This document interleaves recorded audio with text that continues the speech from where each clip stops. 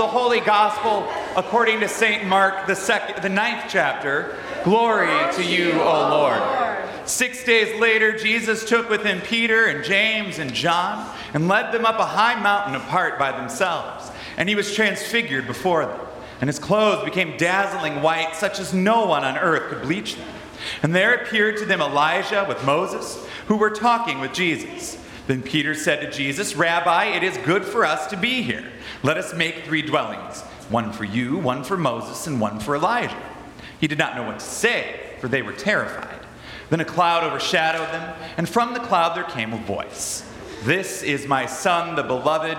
Listen to him. Suddenly, when they looked around, they saw no one was with them anymore, but only Jesus. As they were coming down the mountain, he ordered them to tell no one about what they had seen until after the Son of Man had risen from the dead. The Gospel of the Lord.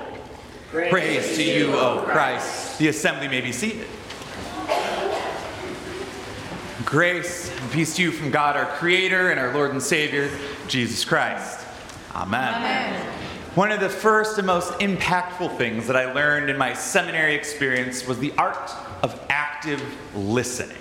You see, up to that point in my life, I'd assumed that listening was a passive endeavor, right? You don't actually do anything, it just kind of happens to you. And as it turns out, I couldn't have been more wrong. And it's not that I wasn't a good listener before then, it's just I wasn't a complete listener before then.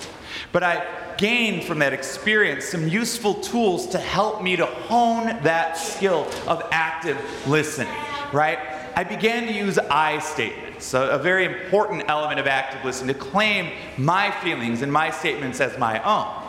The corollary, of course, then, is that I no longer presumed I knew what the other person was thinking or trying to say, right? I allowed their thoughts to be their own. And maybe the most obvious of all things, I learned that practice of eye contact, right? Really engaged listening. And with that, what I found was I got much better at retaining information. It built a foundation for relationships where I could recall facts and faces and events more easily because I was actively listening. And at this point, I know you're all actively listening because I'm actively talking, right? But today is an important time to be reminded of it because it's one of the rare occasions in Scripture where we get to actively listen to God's own voice. In fact, God says today, "This is my Son, the beloved. Listen to him." And if you've been listening to Mark's gospel to this point, you would probably think, hey, that kind of sounds familiar, what God says, and that's why you get a gold star, right? Of course, we've heard this before at Jesus' baptism. The skies torn open, the holy pigeon flying down, and then God saying, "This is my Son, the beloved, with whom I am well pleased." Again, if you're listening closely, you'll notice that slight difference, right? It's at the very end. No longer is this a declaration of God's love for the Son, but instead it's an instruction, particularly for those present, particularly in this case on Transfiguration, for the disciples. Listen to him. So then I began to think to myself, okay, well, how have the disciples been doing in this listening process? So I kind of went back through, and as it turns out, pretty good, right? Jesus says, "Follow me." They listen, they do it. Jesus teaches in parables. They listen, they respond with questions. They may not fully understand, but at least you know they're listening to these parables about sowers and seeds and Legos and all the things that are important in this world, right? And then they even listen when Jesus is healing, right? Oftentimes using words, or when Jesus is casting out demons, likewise, oftentimes in using words. In other words, these disciples have been pretty darn good at listening. However, I have learned in this life, you do not tell somebody to listen unless it is you think they're not listening, right? That's why you say that. So clearly there's more to the story. And actually, if we go to the beginning of our gospel today, we have a good hint. Our gospel starts 6 days later. So I think it's important that what do? We transport ourselves 6 days earlier and see what was going on, see where things might have gone a little bit off the tracks. And what we'll find is no longer are we on a lofty mountaintop but instead, we are on a pilgrimage alongside of Jesus, the disciples, the crowds that have followed them through Caesarea and Philippi. As over and over and over, Jesus enters into a region, heals the sick, casts out the demons, and the crowds gather to listen to the good news he proclaims. But, as I mentioned, somewhere along the line in this process, the listening stops. And I think I was able to identify it. There's this really weird aside that occurs. Jesus doesn't get a lot of alone time with the disciples, precious moments, right? And he has an aside, and he asks them a simple question: who am I? Good question, right? Jesus has shown them over and over, but he wants to see if they've really been listening. And Peter, what a good listener Peter is, you know? Because Peter immediately says, "You're the Messiah." Bingo, namo. He gets his own gold star for that one, right? He's right. But that's essentially where the listening kind of stops. Because right after he makes that identification, Jesus follows up and he says this. He says, "You are correct, sir, but that also means that as such, I must undergo great suffering. I'll be persecuted by the scribes and the leaders of the temple. I will suffer a horrific death, and 3 days later I will rise again." And if that wasn't bad enough, he says, "Remember at the beginning when I said, 'Follow me'? Well, I'm going to add a little extra directive. You're going to take up your cross and you're going to follow me." That's a bit of a different invitation, right? So now we fast forward to this moment, about 6 days later, and you got to think that in Peter's mind, that is a distant memory, right? That horrific thing that Jesus said, all but out of his head by this point. Why? Because he's basking in the radiant glory of God at the moment. Here, a literal mountaintop experience. Jesus in like the most finely laundered clothing you could ever have, in the presence of some of the heavy hitters throughout Scripture. We got Moses and Elijah in attendance, right? You got to think that at this point, Peter stopped listening to what Jesus was saying before and is thinking to himself, This is the kind of glory that I signed up for when I followed you. You leave that cross thing behind. That, you see, is the challenge. And then it leads to my favorite moment in our gospel today. Peter does something that we all do, right?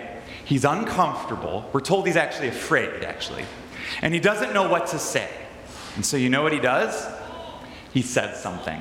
Yeah, let that be the lesson. If you don't know what to say, sometimes saying nothing is better, right? But Peter freaks out like I do, right? Can't deal with the silence, and so he speaks. And he says, "All right, how about this? Let's have a camp out, right? We can put up a tent for everybody. Jesus, you get a camp. And Elijah, you get a camp. Moses, he's like Oprah out here, right? He's given everybody their own campsite. It's lovely. They're going to have s'mores. It's going to be perfect." And he wants to like root himself in this moment. I gotta say, I can't blame him. That's a natural response to a transformative moment in our lives. When I think in my own life, I have those moments of great import. What do? I want to hold on to those moments. I want to root myself in them. That's why I have a letter of call sitting on my wall in my office, an event that took place 10 years ago.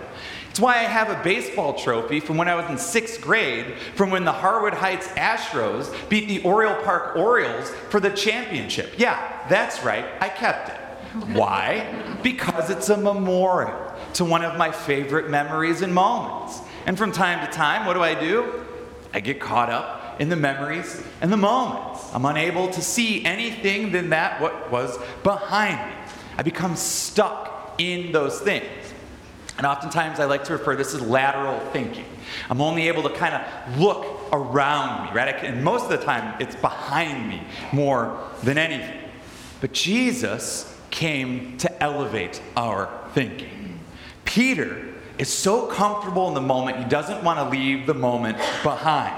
But if there's one thing I know about Jesus, if there's one thing I know about the good news, it is intended to make us very, very uncomfortable, right? This isn't a moment to rest. Why? Because Jesus says, I'm going to be arrested. This isn't a moment to dwell in the comfort. Why? Because my task is to comfort those who are afflicted, those who are oppressed in our world. Jesus' good news is not be nice to those that you like or love those who love you. His message is harder than that. carrying the cross is bigger than that. It's a radical kind of love we're being invited into. And we got to listen up to the details of this call, right? It means actively pursuing personal and social righteousness. It means listening to the oppressed and amplifying their voices in light of the oppression that they face. It's a kind of love that refuses the ways that our world works: domination, greed, and exploitation, just to name a few things. Transfiguration, right? This moment, this pivot. Because in my mind, it serves as a cross-section. It's where our lateral thinking intersects with the divine way, right? It's our invitation to look up and to acknowledge what God is really calling us to do. And in the glory of this moment, we get to see that. But I think the key is we be reminded this is only a moment. Like that, it's gone. Everyone is back where they started, and they start that descent down that mountain. And what a different world is waiting for them on the bottom. In fact, this begins Jesus' trek towards Jerusalem, towards the cross itself. In a lot of ways, this time of year, we're doing the same thing. This is our springboard into the season of Lent, to our own journey towards the cross, our own moment of self-reflection. And in that, I think it's pretty cool that we're going to start by doing what? Putting on a cross, right? We are literally going to gather in a few days, and we're going to have a cross put on our foreheads to remind us of this journey that lies ahead. And when I do it, I'm going to start by saying these very difficult and poignant words to you. You are dust. To dust you shall return. My job this Wednesday is to say the least glorified thing I can possibly say to you. You are made of the earth, and one day you, I, all of us, we're going to go back. And if you're an active listener, you're probably thinking to yourself, well, that's a terrible promise. I'm just not going to come on Wednesday. But don't do that, first of all. I like the attendance. But more than that, it means that you didn't listen to the whole promise. Because if you listen to what Jesus says about carrying your cross, there's a second part, actually, to what it means to be the Messiah. Yes, it means you're going to bear your cross. Yes, it means you're going to suffer. But guess what happens at the end? The resurrection. New life, right? Eternal life.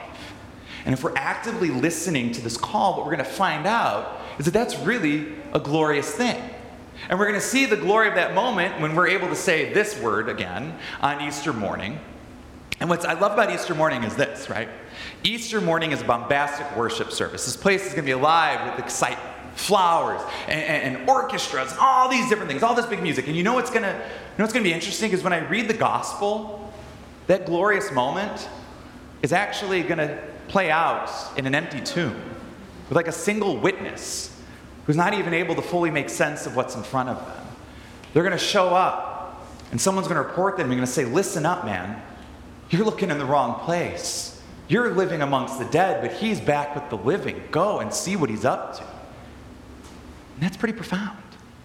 So in the weeks that lie ahead, we got to prepare ourselves for that moment of glory. Right? That moment where we're reminded of who we really are, but who we've been called to be.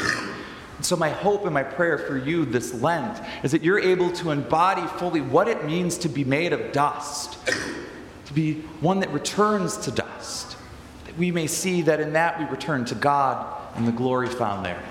So thanks be to God. Amen.